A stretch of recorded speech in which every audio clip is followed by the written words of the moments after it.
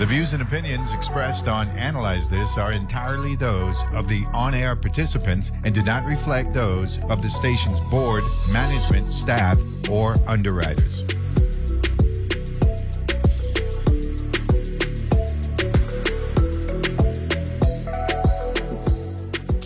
And we're back here on Analyze This. Before I bring back in my esteemed guest from the University of Virgin Islands, Professor Sharon Honoré, and student president, journalism president, newspaper president, Kira Edwards. Let me give a quick program note. Tonight at 7 p.m., the PBS News Hour. At 8 p.m., Musher, explore the life of 4 sled dog races over the course of a year, right? And then Nature comes on at 9, Journey to Lapland, where tales of Santa Claus mingle with hardy wildlife and stunning landscapes. That's from 9 to 10. Then we got Nova, right? Explore new archaeological evidence of the stunning engineering of the Great Pyramid of, I guess it's Giza or Giza, right? That's Nova. I got to look up that one, find out how to pronounce that one correctly. And then we got the Great Yellowstone Thaw, right? Follow the wildlife dramas in Yellowstone as spring brings many new challenges. And then, of course, at midnight, Amanpour, right, comes on at, Amanpour and Company comes on at midnight, normally 11 o'clock, but time turned back. So that's the reason why she's on now at midnight. Thank you very much, Dr. Ellis, for allowing me to continue this, wrap up this conversation with Professor Honoré and Kira Edwards from UVA. Kira, you going home for Christmas or you staying with us? I'm staying. So you going village and all that stuff? Yes, I am. Looking forward to that? Yes, I'm looking forward to it. First time ever? No, I was here last Christmas. So when last you went home for the summer? I went home for the summer, yes. The whole summer or just a couple weeks? The entire summer. You had a summer job or just your brain was fried and you needed to relax? I had a summer job and I was also in summer classes. Okay. I did a lot. Summer classes, UVI online? UVI. Okay, so you're in a accelerated graduation or you're going to do the full 4 years? I'm trying to do it in 3 years. Trying to do it in 3 years? Yes. You want to get out? Yes. Okay. You thinking about going to grad school or Not or immediately. Further? Not immediately. Okay, so you're looking for work. Yes. You get the document, right? You laughing after my accent, Professor Honoré? Huh? No, I'm laughing at how that her answers. I'm like, okay. Because I said walk, which is, excuse me, we're UVR. Will you be seeking employment? Yes, I will be seeking employment. No, I'm just having fun with that one, which is good. But you do want to further education? You see that happening post UVI? Definitely, PhD. And right now, what's your major? Right now, I'm in accounting. Accounting? Yes. That's what I'm talking about. You think you're going UVI or maybe mainland? Or England or UWI? I'm not sure. Because you got a lot of options, right? Yes, there's a lot of options. What's the university in Dominica right now? There is the University of the West Indies. It's the it's not the open campus. Yes, the open campus. Open campus. Right. Okay. What was it about the University of the Virgin Islands that attracted you? I mean, I'm looking at it right now. I could see why it's attractive. I mean, I get this vista every morning. But in your case, what was it based on curriculum or what were you looking at? The curriculum was definitely one. They have a proven track record, especially in accounting. And I didn't want to go too far from home. So UVI was the right fit for me. Okay, that's what I'm talking about. So, Professor, how many students you got? In our department, we have actively about 75. 75. And in talking to them and getting a feel for them, what's your take going forward in terms of them processing and understanding communications and why being as accurate as possible is so important nowadays with the advent of social media? Right. That's a good question because of the whole, what was it, thing this lady came up with, facts, alternative facts. Yeah, that's the term. Yeah. So we really stressed the importance. Fake news, according to Donald Trump. Fake news, right? Yeah. And trying to understand, getting a person's opinion, or again, speaking for the marginalized communities, for people that don't necessarily have a voice, but that you have to be accurate when you're giving that information. We do a lot of, we actually go back to, remember the story with Janet Cook many years ago, Cook, Cooke, where she did the story of Jimmy, the little boy who was supposedly a heroin addict. No, I'm not familiar with that. Well, it was just, it went viral. She got a Pulitzer for it. And he found out she had lied about it, right? Oh. So we do that in one of my classes because the story was very compelling. It was, great. All of, she seemed like she had put some facts in there, but it wasn't true. And she actually set journalism back a little bit for people of color, because she was a black woman that they had hired and found out that all this was not true. So we really focus on being careful, but also, I guess there's so many things have changed with social media, blogs, whatever, and explaining to, having students understand that you have to get, Neville James' name spelled right. You spell it without the E, or you spell it with one L, right? That's important, but because in my case, it's both L's right, and an E. So you have to make sure, and just the idea that some things, little things that they think that, that's why would you care about that? But you have to have that important. That's important. You have to, whether you're going to be sued or whatever. But the point is that you want to take pride in what you do in your work, and so that has been. Well, the New York Times had a problem with that some while back, right? Where they had one of their writers was making stuff up on the fly and got away with it. You know what I'm saying? So, and that's a reputable, and I think I read recently that it was the New York Times that was using. They found out they were using AI. They had two writers that didn't even exist. Wow! And they had stuck the name on them, and it was an AI generated situation. So, Kira, when you hear examples like that, and you want to make sure that what is reflected on UVI Voice 2.0 is real and not, and when we were growing up, nonfiction, right?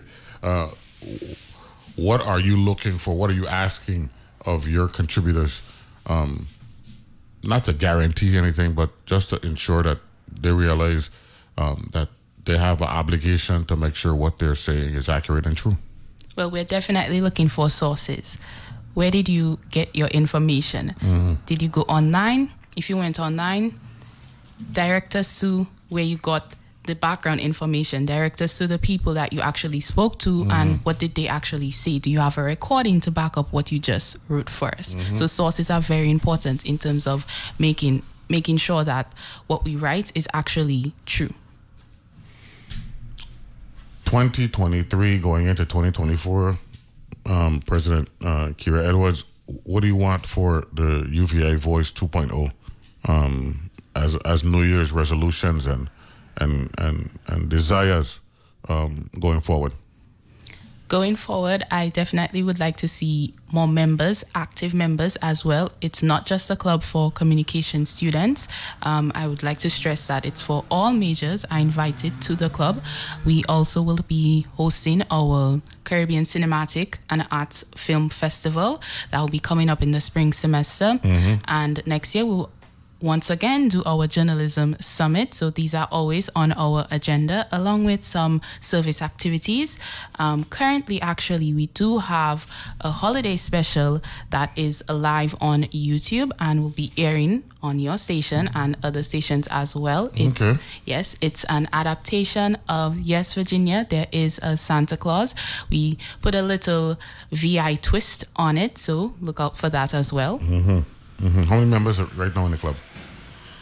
There's about 10 to 15 members. 10 to 15? Yeah, we're a very small group. And you're looking for growth? Yes. And expansion. Professor Anna, are you proud of Kira and everybody else who's playing a role in this? Yeah, so you can tell I'm beaming right now. Right. I am. Kira is a shining example of, again, students that you might not have even thought about communications or journalism. Or because everybody knows in their background, they know what finance is, they know what accounting is, business. But when you say communications, media, they're like, and the parents are concerned, obviously, what kind of job they're going to get. And so we really want to encourage people to find out more about the club, about the group, about the department, about the discipline, because there are so many opportunities right now. Even you just think about, you might be in economics, but you love to surf the web, you social media. And right now, I think one of the buzzwords is a communication specialist. So every area is looking for somebody to translate to the regular person what this is all about. We had a student recently that just did, he was a basketball player in St. Thomas, but he did a story on this whale that the beach whale over there. Whale that was found in St. John. And again, he had to get up and walk over to the marine science area and find out what was going on. So he's not a scientific journalist. I mean, he hadn't had any background in that, but it was just the idea that you just don't ever know, when you'll need to I can't stress enough how many options there are right now for people, many, many, many more than when I was in school. And whether it's social media, whether you want to write or dissect information to make the public understand what that particular specialty is about. But, it's just so many options that you have out there, and they pay well. But what I'm noticing is, back in the day, when I was in college, long before you existed yet. She wasn't thought of. Right. One major was sufficient. That's no longer the case in this day and age now. And as someone who watches a lot of TV, I'm seeing a lot of folks in the legal profession making a lot of money on TV, making appearances on all these different cable outlets, right? You see, like last night, of course, had the big news with the Trump thing in Colorado.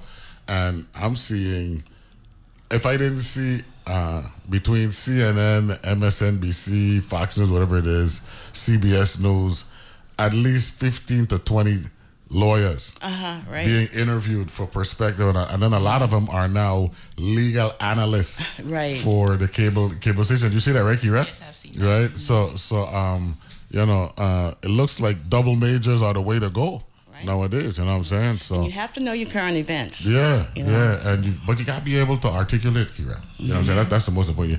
You might be good in subject matter, and you say accounting what you want, but then somebody might need you to come on TV to break down how to process. That's true. Right? Something that's going on. So that's why it looks like everybody should look at some form of journalism. Right, as a secondary or a complementary discipline to what you want to do from a specialty standpoint. I agree. What's your take on that? I think it's about, in this day and age, it's about making yourself as marketable as possible. That's what I'm talking about. And communications is really the way to go. 20 years old and using big word like marketable and all that kind of thing. Mr. James, one of the things I hear from industry all the time too, and what are you looking for? They want us to graduate students who can write and can speak. Yeah, man. And like you said, with the pandemic and the different things that have happened, they've been isolated. So you have to know how to shake a hand and look a person in the eye and talk. Without a doubt. Kira, I need a favor from you. Okay, go ahead. I got a pet peeve here about our libraries. With the advent of the cell phone, our libraries have now moved to our back pocket, right? And we don't go to libraries enough. When we were younger, we didn't have cell phones, so the library was very, very important. So if you could encourage your classmates and all that stuff to embrace UVI library, along with public libraries. Yes. And we're gonna launch a campaign. We're gonna do something along those lines. Maybe bring you back. Let me know. Let me know what you found out from your fellow students and all that stuff and classmates. And actually, Kira's group did several, actually it was before the Palestine-Israeli situation with the Hamas, but they did about 2 years ago, I don't know if you were here, we did a Zoom, and we used the librarian at St. Thomas, and they were really, really helpful with the resources, and we did like a Zoom session where people could, and we did one for the vaccination too, vaccination hesitancy. So we tried to use, I was a librarian before I just went back to school. I didn't even know that. You didn't even know that, right? So I really pushed libraries and So, the importance of libraries. They are very important. It's one thing to get your news in your hand, but you can't beat that physical copy of a book. Wow. You can't beat that experience. We got a podcast, so I gotta make sure to extract that, what you just said there, because it is so true. And I was speaking about it earlier, it isn't just about going to a library and reading. It's about discipline. And when you go to a library, that's a quiet setting. It's all about focus and all that stuff, and that plays a part as well. I want to thank both of you for making some time. Professor Sharon Honore, UVI School of... Department of with the communication unit in the Department of Communication and Performing Arts. Okay, good. And Ms. Kira Edwards, you are? The president of the UVI ABJ. Which is? The University of the Virgin Islands Association of Black Journalists. And also? And also a communication student. Thank you very much, both of you, for being here today. Thank and you, looking Mr. forward James. to communicating with you in the future. And tell my friend Dean Harris. Kendra Harris, yeah. Tell her Neville James said hail up. You know what I'm saying? you here for the Christmas, or you heading out? Oh no, I'm here. You're here? I'm here. Yeah. You're here. Okay, I like that. Thanks to both of you for joining us this morning. Thank you, Mr. James, very much. I appreciate that. That was Ms. Sharon Honore. She is a UVI professor focusing on communications, and of course Ms. Kira Edwards, out at DA. You know what I'm saying? What the tongue name again, Kira? I'm from Goodwill. Goodwill. Yes. Goodwill. I got to write that one right down, so I appreciate that. What we're gonna do is we're gonna transition now from Professor Honore and Kira and Esther Ellis from the Department of Health. She'll be joining us online, and looking forward to talking with her as well. And wish happy holidays to both Miss Professor Honore and Kira. And Kira day off for the Christmas. Right? Kira ain't going home this time. Kira's staying out. This is the second Christmas she's going to spend with us. And we're looking forward to them having a good time here in the Virgin Islands. Now, before we bring in Dr. Ellis and the Department of Health, right? And thanks a lot. Appreciate it. Great conversation.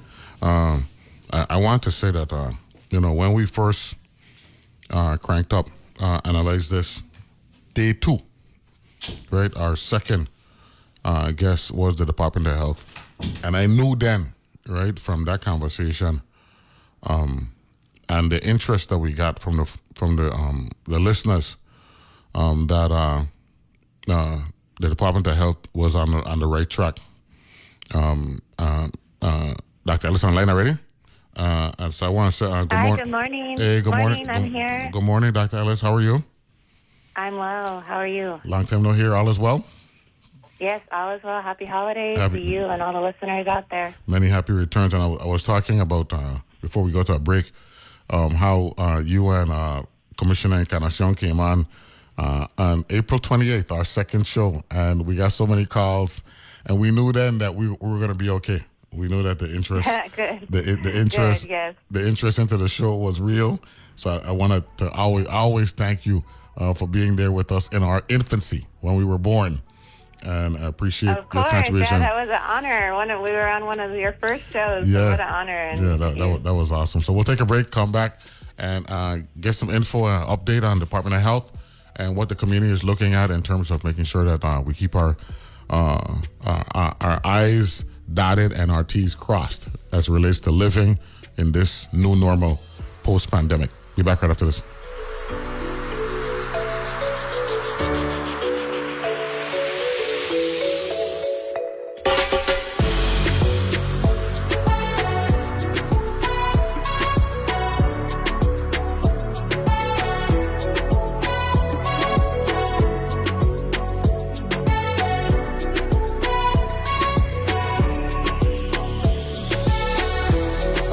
Opportunities at Bank of St. Croix. Bank of St. Croix offers CDs for education, homes, or vacations. Bank of St. Croix has 2 locations, one in Gallows Bay at 340-773-8500 and one in Peters Rest at 340-713-8500.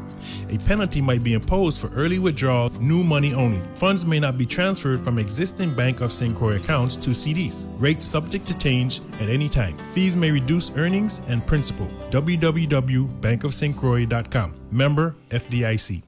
How do we know words? How do we accumulate words? Writer Edna O'Brien. Are they there in us before we know them? She follows a quest many writers can understand. As if these words were the generators of some kind of magic. Authors, artists, sports, news, and maybe even some magic. Every Saturday on Weekend Edition from NPR News.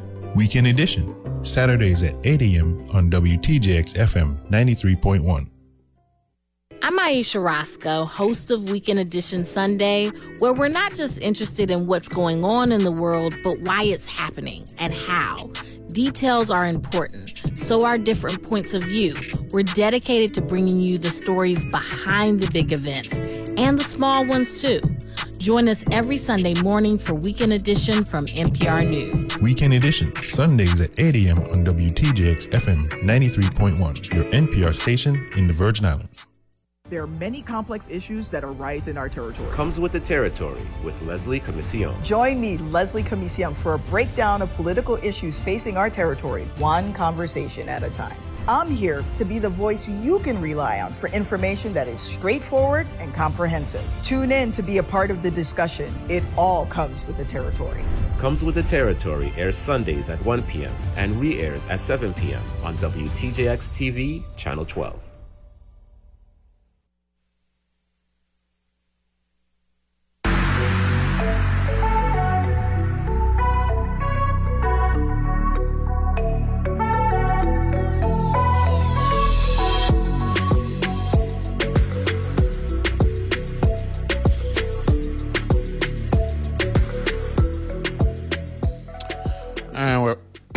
And we're back here on Analyze This, and we got the good doctor, Esther Ellis from the Department of Health on the line. Good morning, Doc. How are you?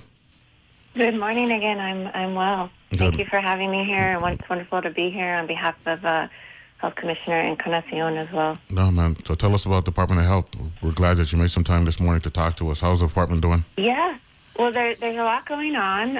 I guess I'll start with lead. I'll talk a little bit about flu, and then we can also talk about COVID. But as we know, the Governor Bryan issued a state of emergency at the end of October 31st, to address lead in the potable water.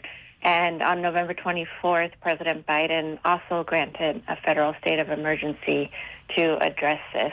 And as part of that emergency response, the Virgin Islands Department of Health offered free pediatric lead screening to children 0 to 6 years old. And this age group is most at risk because they're still developing physically and mentally, as well as lead can negatively affect a child's intelligence, ability to pay attention, and academic achievement. And I had quite a few questions why only 0 to 6, and if you're an adult and you want to get tested, you can also get tested at any of the private labs. But really, another reason why that age group was tested is because children absorb nearly 4 times as much lead from the GI tract than adults, and children less than 2 years of age retain half of absorbed lead, whereas adults only retain 1%. And it's also important to know that lead can cross the blood-brain barrier, the placenta, and breast milk. So if you're pregnant and you're already seeing a provider, you should be seeing a provider. Go ahead and also get tested for lead, because lead can actually cross the placenta into your developing baby. And so testing for lead, lead is retained in the blood for a little over a month, 28 to 36 days, soft tissue for 40 days, and bones greater than 25 years old. And we really wanted to understand the baseline more, how much lead is there in our children in the blood, and if we found any cases, make sure we go into the home to determine the exposure. And most children actually don't have any signs and symptoms of lead exposure, and so a blood test is the best way to determine if a child has been exposed. And the pediatric lead screening test is just a finger prick, and we take a drop of blood, and there is, that's just, like I said, a screening test. So if that's positive, then that has to be followed up with a venous blood draw, where you take blood directly from the vein to confirm whether that's a true positive or potentially a false positive. And false positives you can get because you might have a little contamination on the outside of your skin. And it's such a small amount, that capillary blood test. So it's not the most accurate test, but it's the best test to use for screening. So we actually finished our testing on Friday. We went to public, private, and parochial schools and provided testing on campus as well as daycares.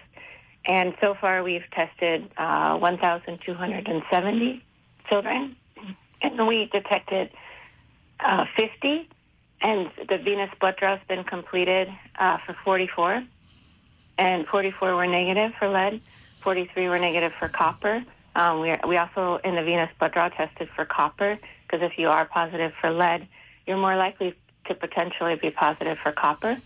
And so we had 2 lead positives and 3 copper positives. And we've gone into those homes for those positives and done an environmental assessment.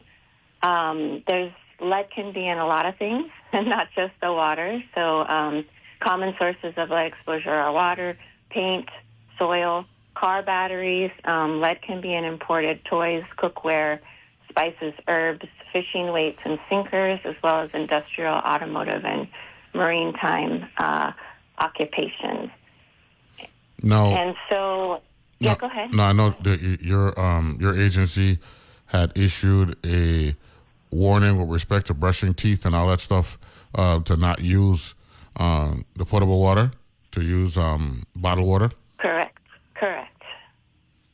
Is that still in effect? That is still in effect, and but it's looking like the testing has confirmed that it's not really as widespread. Mm-hmm. The problem is we initially had thought, and so I do anticipate that being lifted soon. And working with the EPA, the guidelines weren't always exactly clear, so we have been kind of erred on the side of an abundance of caution, which, as from the health perspective, we really always try to come from that angle. It's better to be safe, and so it is still advised to not brush your teeth with potable water. Now, the EPA, Zeno Bain, he's been a regular contributor to the program, keeping us up to date. There was a discussion, I think it was last week, Wednesday, at the Rotary Club in West. The Department of Health participate in that? Yes, and I gave a presentation as well. Okay. A lot about what we've just talked about, more from the health perspective. But that was a really great town hall. We had all the agencies there, and every agency did present what they're working on and what they found so far and next steps. There'll also be a town hall today for businesses at 10 a.m., a virtual town hall. And so that'll be on Zoom, Facebook, lots of different ways you can watch that, government access channel, as well as the government Facebook page should be there as well. What day is that? Today. That's today. Oh, that's 30 minutes. another 35 minutes. Oh, okay. Yeah. And I think this screening in children really did show us that we're not seeing a lot of lead in the blood of our children, which is great. The kids usually get tested before Head Start anyway, so we did have some historical data that we looked at as well, and we usually see about 2 to 3 positives per year. And we already, when those positives come up, go into the home and do a home assessment to try to figure out where the lead is coming from and how to prevent further exposure for that family. Speaking of which, the COVID updates, which used to be an hourly thing, and then a daily. No, I'm just joking. It used to be a daily thing. Are they still weekly or monthly now, or biweekly? They're still weekly. We really wanted to watch this closely over the holidays and carnival time, and when people are gathering. Our numbers are still really low. We have in the report that went out on the 18th, it goes out every Monday. Unless Monday's a holiday, it'll go out on a Tuesday. In that report, we had an increase for the week of 115 cases. We did 115 tests. We had 9 positives and 106 negatives. We currently in the territory have 7 active cases. So these numbers are great. 8 on St. Croix, 1 on St. Thomas, none on St. John, and we're the new cases. And then active, we have 6 active cases on St. Croix, 1 active case on St. Thomas, and none on St. John. So historically, really, December, January have been really high. Yeah, been rough. That's a rough time because a lot of congregating taking place. Yeah, but so far our numbers are very low. And for COVID, I would just say do what we all know to do. Stay home if you're sick. Wash your hands. If you yourself are immune compromised or don't really need to make sure you don't get COVID, wear a mask. And, as a community, we don't judge someone if they're wearing a mask or not, but accept everyone's individual choices. But definitely the stay home if you're sick is really critical during this holiday time to protect all of our loved ones. Without a doubt. And then to close out the lead, so St. Clinical So, Lab I apologize does lead about testing. that. Yeah, I know you love all the COVID data, which is good, and these numbers are great. So thank you for asking about that. If you're listening and you want to get tested for lead yourself or your child didn't have the opportunity yet, you can still go to St. Croix Clinical Lab. That number is 778-5369, or you can go to Frederickstead Healthcare. That number is 772-0260. And if you have concerns about water sampling, that would go to the VI, Department of Planning and Natural Resources. Their number is 514-3666. There's also information about the government's response to the water emergency on an official website called cleanwaterusvi.com. And any questions about lead before we move into a little bit of flu? No. Well. Yeah. Let me ask this question. Right. The discussion last Wednesday, right, down at the Rotary, Frederickstead Rotary, right. Zeno Bain claimed. He told us that a number of different agencies would be involved, and you confirmed that this morning.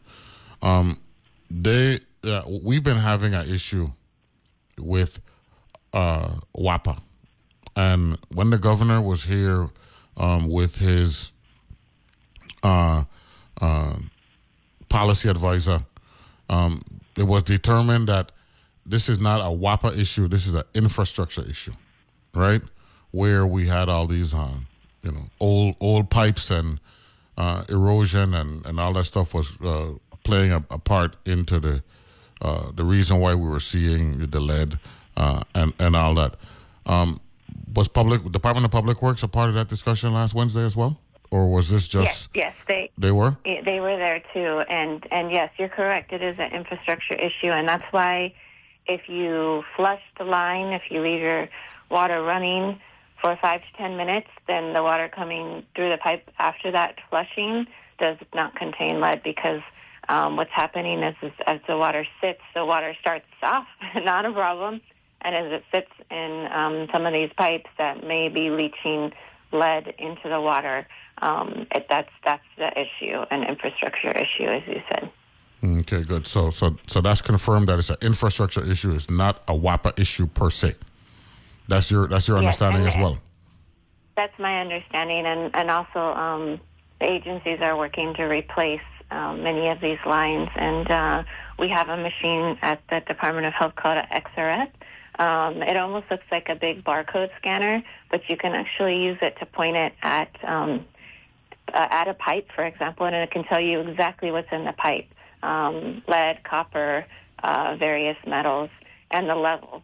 So that's been used to be able to confirm, okay, this particular piping does have lead. We're going to remove this, replace it with this other component that we showed with the XRF, definitely does not have lead, and go through and start replacing piping that needs to be replaced, and the highest or most critical areas first. So Department of Health isn't just public health and testing stuff in labs. Y'all are also part of the infrastructure deal as well, where you have... and the reason why we have that XRF is because we had been, prior to this emergency, if someone tests positive for lead, we go into the home and we test the walls, the water, the paint, the toys, cooking pots. Cooking pots is actually, in learning more about this, a significant source of lead. So, and this has been an issue in other states, not just us. So actually Washington State did a study recently that show kind of which cooking pots are of concern, and if those, and some of those can contain leachable lead.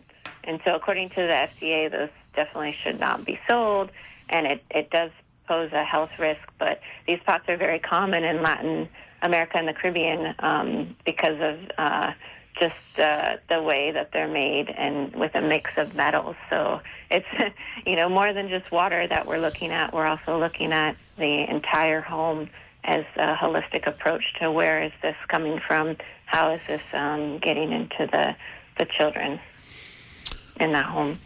Awesome stuff there. We can move to flu now because I know you're ready. Go right ahead. Okay, great. So for flu, definitely get vaccinated. If you haven't gotten vaccinated yet, now is the perfect time because we haven't really come into the height of our flu season yet. So you get it now, you're protected throughout the season. Flu is an annual vaccine because the virus mutates every year. And so the particular flu vaccine each year is based on the strains that appeared the previous year and predictions as far as, what strains might be circulating this year to provide as much protection as possible. And so everyone 6 months and older should get the flu vaccine. We're especially concerned about our elderly whose immune systems may be weak and very young children whose immune systems are still developing. So those two populations face the highest risk if infected with the flu. And if you get the vaccine, it definitely gives your immune system the tools to fight an infection faster so you don't get as sick. So signs and symptoms, people who are sick with the flu, they often feel some or all of these symptoms: fever, cough, sore throat, runny nose, muscle or body aches, headaches, fatigue or tiredness. And some people can have vomiting and diarrhea, though that's more common in children. And it's important that everyone with the flu will have a fever. So if your symptoms are severe enough to seek medical care, there's also some warning signs. In children, the warning signs would be fast breathing or trouble breathing, bluish lips, the ribs pulling away with each breath, chest pain, severe muscle pain. So in a young child, that might just be the child is refusing to walk because it's hurting them. Dehydration, not alert or interacting when awake, seizures, a fever above 104, and in any children less than 12 weeks, any fever can be very dangerous, and you should seek medical care immediately.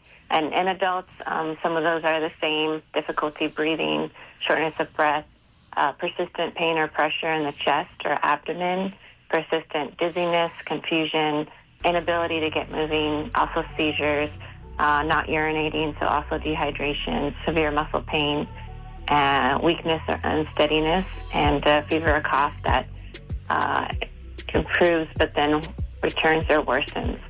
And so the flu vaccine is really the best method. It's a proven method to reduce the severity of symptoms of the flu. Okay, getting the vaccine can prevent spread to the community. I apologize. Let me take a break there. We'll be back right after this with Dr. Esther Ellis from the Department of Health, giving us all our pointers and guidance for the upcoming season. But a lot of us can be congregating and update at the UVA, at Department of Health. Be back right after this.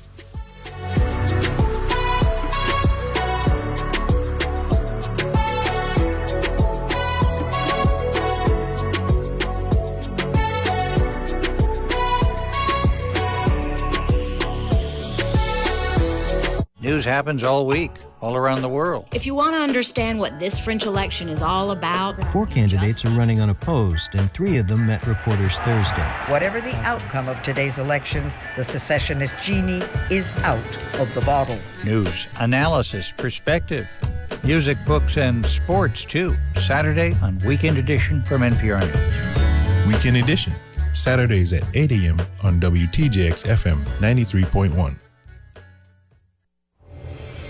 Yellowstone National Park, the winter is brutal. But when the mercury rises, life gets intense. From a frigid minus 40-degree winter to a 100-degree smoldering summer. For the animals trying to adapt, the struggle is real. Witness the epic story of survival. As they get hungry, they're going to take more risks. Tune in Wednesday at 11 p.m. on WTJX TV, Channel 12. Human beings have been making music for tens of thousands of years. It brings us together. It has the power to communicate emotions and ideas. It's a profound part of the human experience. Hear the stories behind the music you love and new music you might fall in love with. I'm Raina Duras. Join me for in-depth interviews with artists who are continuing that musical history on World Cafe. Weekdays at 10 p.m. on WTJX FM 93.1. On Wait, Don't Tell Me, we are not afraid to stand up to the high and mighty like Jeff Bezos. He had that big cowboy hat on. He looked like a shrink ray had hit Garth Brooks. I'm Peter Sagal. Join me as we speak truth to power, at least until power agrees to buy us out, on Wait, Don't Tell Me from NPR. Saturdays at 1 p.m. and Sundays at 2 p.m. right here on WTJX FM 93.1, your NPR station in the Virgin Islands.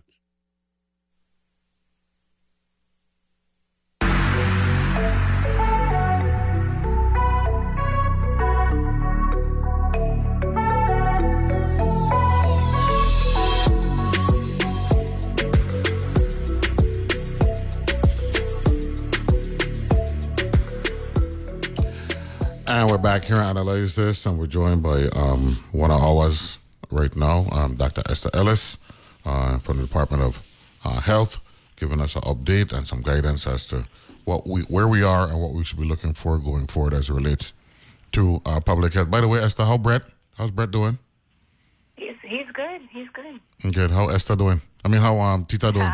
Tita. I'm good too. Yeah, I'm good. Good morning, everyone again. No, mix up the names. How Tita doing? Wonderful to be here. Yeah. How's Justa doing? Tita Encarnacion. Yeah, she's great as well. She's sorry she couldn't be here today. She's traveling between the islands right now, but definitely sending her season's greetings to everyone as well. Okay, and the whole holidays, wonderful time. And the entire public health family, Department of Health, how y'all making out? Good, and really good. We have some exciting things happening at the Department of Health. WIC just opened had a ribbon cutting for a new building on St. Thomas, so lots of things happening from the infrastructure side to provide more, to be able to provide more services to the community in a beautiful space. So yes, everyone's well. We were talking before the break about flu, and so I did just want to get a chance to let everyone know where you can get vaccinated, because we talked about how important it is to get a vaccine, especially for young children and the elderly. And so the Department of Health has the flu vaccine for all ages at no cost. It's available on St. Croix from 9 a.m. to 2 p.m., Monday through Thursday, at the Department of Health Clinic, and that's currently located on the second floor of 35 Castle Cloakley, Unit 5, and that's also known as the old Caribe Home Center building. No appointment is necessary. On St. Thomas, for adults, vaccinations are available 9 a.m. to 3 p.m., Monday to Thursday, at the Community Health Clinic, which is located at the Schneider Regional Medical Center, the second floor. And then on St. John, you can visit the Morris de Castro Clinic between 9 a.m. and 3 p.m. Our flu cases also are currently low, just like COVID, but we're pre-season for flu, so now is the perfect time to get vaccinated before our cases start to spike and before you actually get the flu. And so we've actually had a total of 15 cases so far in October and November, and that's even a little lower than last year this time. Last year this time we had 39 cases for that same period. So we're doing good with our flu numbers, but like I said, that we're pre-season, so important to go ahead and get your free flu vaccine now. No, I remember it was either late 2020, December 2020, I believe it was December 2020, not 21. And one of my callers, they inquired about the flu shot, and that every year the flu shot is you learn from the process, and the flu shot is upgraded so that it could be a stronger, resistant dynamic or medicine or vaccine to what might be out there in terms of the virus impacting our elderly population in particular. Is that the case where from time to every year you're learning and you're finding out more about it and you update the strength of the vaccine? Yeah, so viruses are very smart, and every year they change. Just enough so that your immune system can't recognize them anymore to neutralize them quickly and respond as if you've had it before. It's called antigenic shift and antigenic drift, if there's any virologists listening. And when that happens, you no longer have immunity. So the flu vaccine does change every year, and it's based off of what was circulating the prior year, and a algorithm to determine what's the best formulation to protect against what this year's vaccine is going to be through forecasting and modeling and various scientific methods. So yes, every year the way you put it is true. The flu vaccine is upgraded. It's based on information that we learn so that it's the best possible vaccine to protect you against what's actually going to circulate this year or this winter, 2023-2024. Okay, good. Now, RSVP, RSVP or RVSP? What was it? What was that virus? RSV. Where are we on that? Is that no longer an issue, a concern? It's still a concern. We haven't seen a lot of RSV here, which is good. There is also a vaccine for RSV now for at-risk individuals. So if it becomes a problem, that's something that we'll promote as well. But yes, I mean, that's definitely an issue more stateside. I guess we're pretty lucky in the Virgin Islands where we have beautiful weather year round, and also the ability to congregate outside, which does prevent some of the transmission of these viruses. And we haven't seen an RSV outbreak or many cases of RSV, which is wonderful. That's awesome. So, to crystallize the discussion, you feel good about where we are as it relates to public health here in the Virgin Islands? Yes, definitely. I feel good. Even when we have something like this, lead in the water, we have incredible partners that can come and help us. So we had CDC that came and helped us for a couple weeks before Thanksgiving to help do some of this pediatric capillary blood lead testing. And EPA, wonderful partners, and the ability to get federal funding as needed to respond to a state of emergency.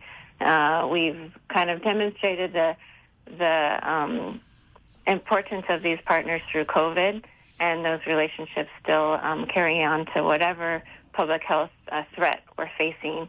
And so we do a lot in the background to monitor what's happening with all the reportable diseases, and if anything is of concern, get the information out to the community so you know what's happening, how to protect yourself, signs and symptoms, and also the medical community, informing them so they know what's happening in the community. So when they see patients, they're more able to determine what it could be. If there's a dengue outbreak, for example, we would let the providers know right away. But right now, things are really good. Our numbers are low for reportable diseases, and we'll hope to continue that through the holidays, and just ask everybody to do what you already know to do to protect yourself, to protect your families, to stay safe. Wash your hands, cough into your shoulder, and to wear a mask if you need to.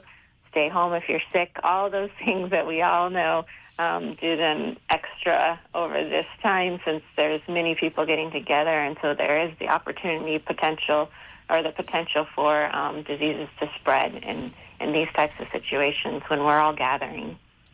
So let me ask this question, man. This is the real question, because when We were 3.5 years ago, May, June 2020, when we didn't know when this thing would end. But we knew that they were working on a vaccine. And the dream was 2 words known as herd immunity. So here's the question. Have we achieved that in the U.S. Virgin Islands? It's really hard to answer that question. 3 years after the vaccine has been out, Dr. Ellis, I mean, the vaccine became available in December 2020. We did. I'm just, because I'm a data person. I don't have any data to prove that we did, except for like maybe the data that our cases are so low. Well, check this out. Let's go back. Let's do the educational thing. What is herd immunity by definition? So herd immunity is really when enough of the population has either gotten the virus or gotten vaccinated so they can't be infected again, and it protects those around them that haven't gotten the virus or haven't gotten vaccinated. Usually, and for every virus, that herd immunity tipping point is different. It depends on how contagious it is, incubation period, a lot of different factors. But it's usually around 80%. And so if 80% of people have either gotten the virus or been vaccinated, then the other 20% that are hanging out with those 80% are protected by default, by herd immunity. They're protected by the herd because the majority of the herd is protected. So we were struggling at one point to get to that number. However, the denominator changed, right? Because of the 2020 census, right? Where we were using... the denominator changed, and we actually found out because the denominator was less, that we had a higher percent vaccination than we had thought, which was great. And so we redid the analysis. We showed that we had a much higher vaccination rate. I think the number had us at like 54% for a long time, when in reality we were closer to 70, something like that. Correct. Yep, that is correct. So, that was great news. I mean, really, it was bittersweet. It was bittersweet because we need X amount of population to be eligible for federal grants and all that stuff. So the silver lining was with the denominator decreasing, we had a higher percentage of those of us who were here that were vaccinated. But at the same time, as it relates to federal benefits and all that stuff, we were teetering there. Yeah, and we did an analysis too, and it was our analysis was estimating the bias in COVID-19 vaccine coverage under changing population sizes. So that was really important. We presented that in various forums, national forums. But our vaccination coverage, like you said, changed drastically, and we actually were able to show that we met that goal that the governor had set, which was 50,000 vaccinated residents, corresponding to roughly 50% vaccine coverage. We met the goal of the vaccine coverage much sooner than we had thought, because the population decreased from 106,405 to 87,146. So our vaccine coverage jumped 12 percentage points higher. Yeah, from 54 to 66 or 67, somewhere around there. So that's good. Hey, Dr. Ellis, man, I missed you. You know what I mean? I missed Tita, missed all of you. I missed you too. Yeah, thank you so much. I'm going to jump over to the do what you got to do. Town hall. Yeah, do that. So if anyone's listening and wants to hear more about lead from all the other agencies, give them join us there as well. Yeah, give them some direction. Where can they go to access this meeting? Okay, so if you you can actually access it on the WAPA's Facebook page. Let me pull up all the different options. Let's see. All the different options for accessing it in a minute. Okay, so you can actually register in advance. If you go to the Clean Water website, there's on the home page, it'll say Wednesday, December 20th, 10 a.m. to 11:30, virtually on Zoom and Facebook Live. So you can either go to facebook.com/USVI WAPA, or you can join the Zoom meeting. There's also a QR code on the website. And so that website is www.cleanwaterusvi.com.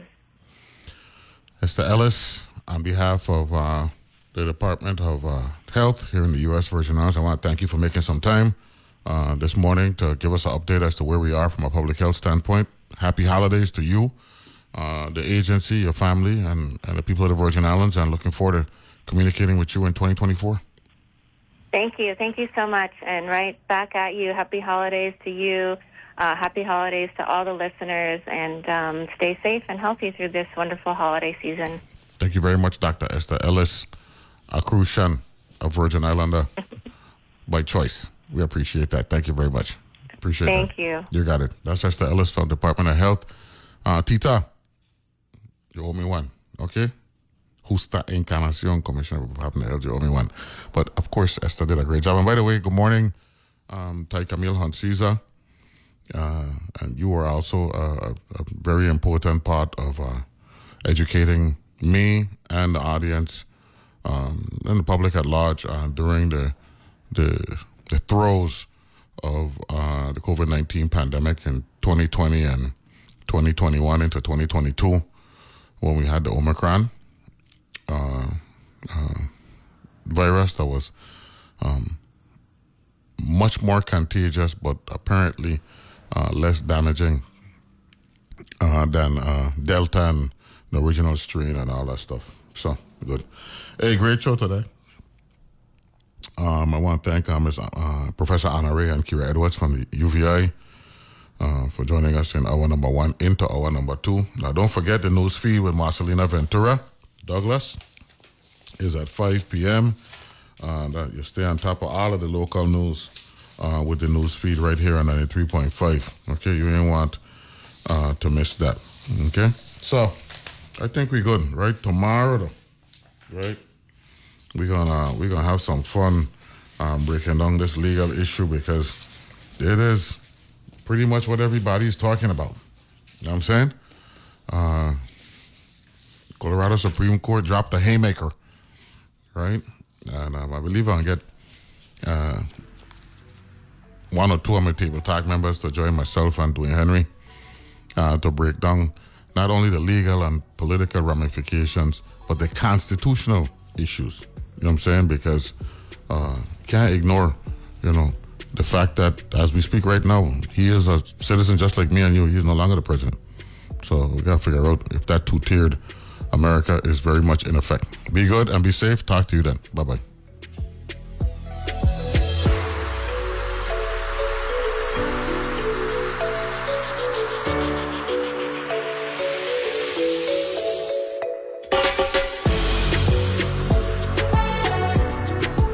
The views and opinions expressed on Analyze This are entirely those of the on-air participants and do not reflect those of the station's board, management, staff, or underwriters. He said that black smoke was constantly coming out of the burn pits 24/7. And my reaction to it was like, wow, that doesn't sound very safe. I wonder what that's about. And in my mind, I couldn't imagine at the time that type of system operating could potentially harm our service members. Journalism that seeks and reveals. That's On Point with me, Meghna Chakrabarty. Weekdays at 1 p.m. on WTJX FM 93.1, your NPR station in the Virgin Islands. Doom scrolling. Let's break that habit, folks. I'm Aisha Roscoe, host of Weekend Edition Sunday, where if you want to know what's going on in the world and why it matters, all you have to do is give your thumb a rest and perk up your ears. We've got the news, but we've also got curiosity, joy, and surprise. Tune in for Weekend Edition from NPR News. Weekend Edition, Sundays at 8 a.m. right here on WTJX FM, your NPR station in the Virgin Islands.